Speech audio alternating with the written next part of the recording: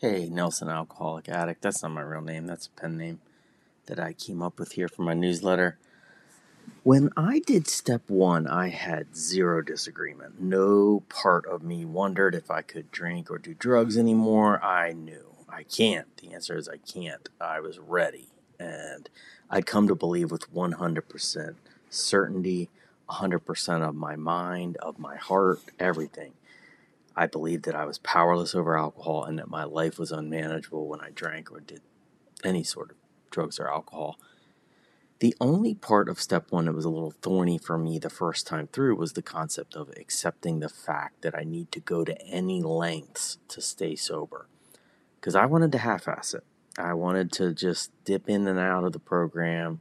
But I realized pretty quickly that if I didn't live and breathe recovery the same way I lived and breathed addiction, then I wasn't going to make it.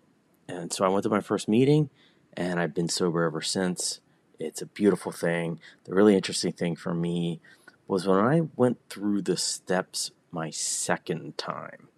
And it came along at a point when I really needed it in my recovery too, that I started the steps over again. Because as I've said before, I believe that the steps are tools we'll use the rest of our lives, that you do them over and over again.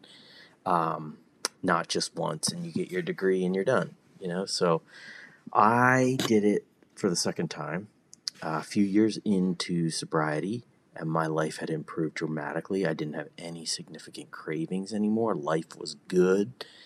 But as I went through step one again, and I applied the concept of unmanageability and powerlessness to the other parts of my life, I had a pretty stunning realization, which was, I remember thinking like, oh my God, it's all unmanageable. And I am powerless over pretty much every single thing that happens in the world, not just alcohol, not just drugs. And that's a funny thought that you hear periodically from sober people. But when I did step one, it went in my ears and it sank into my soul, and I didn't just think it. I believed it. I actually knew, oh my God, it's all powerless over everything. And I had a few minutes where I got panicky because of what that meant. It's a pretty mind-blowing concept, right? It meant that I was powerless over my kids, my job, my wife, my car, traffic,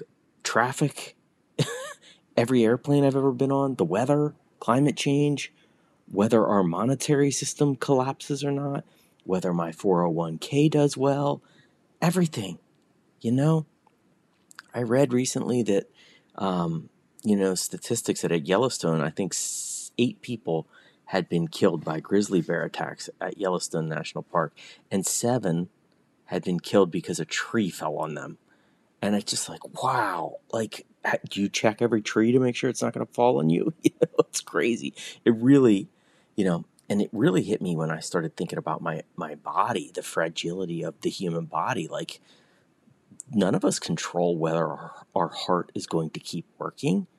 I can't really, I can do certain things to minimize my chances of getting cancer or other diseases, but that doesn't mean I'm not going to get them. My knee could give out on me. Like, how do you think you control whether your knee ligaments stay intact? I mean, a few million athletes would probably say, yeah, guess what? You don't. So when I remember that, a funny thing always happens. I kind of like, I give up trying to work angles. I give up trying to convince people of stuff. I give up trying to squeeze my will and my personality into every situation. And I just cruise along, and I'm happy and I'm free. And it's still pretty mind-blowing, the idea that by surrendering you find freedom, but it's so true, isn't it? It's contradictory, but it's true. God, it helps to even say it out loud now. Thanks for letting me share.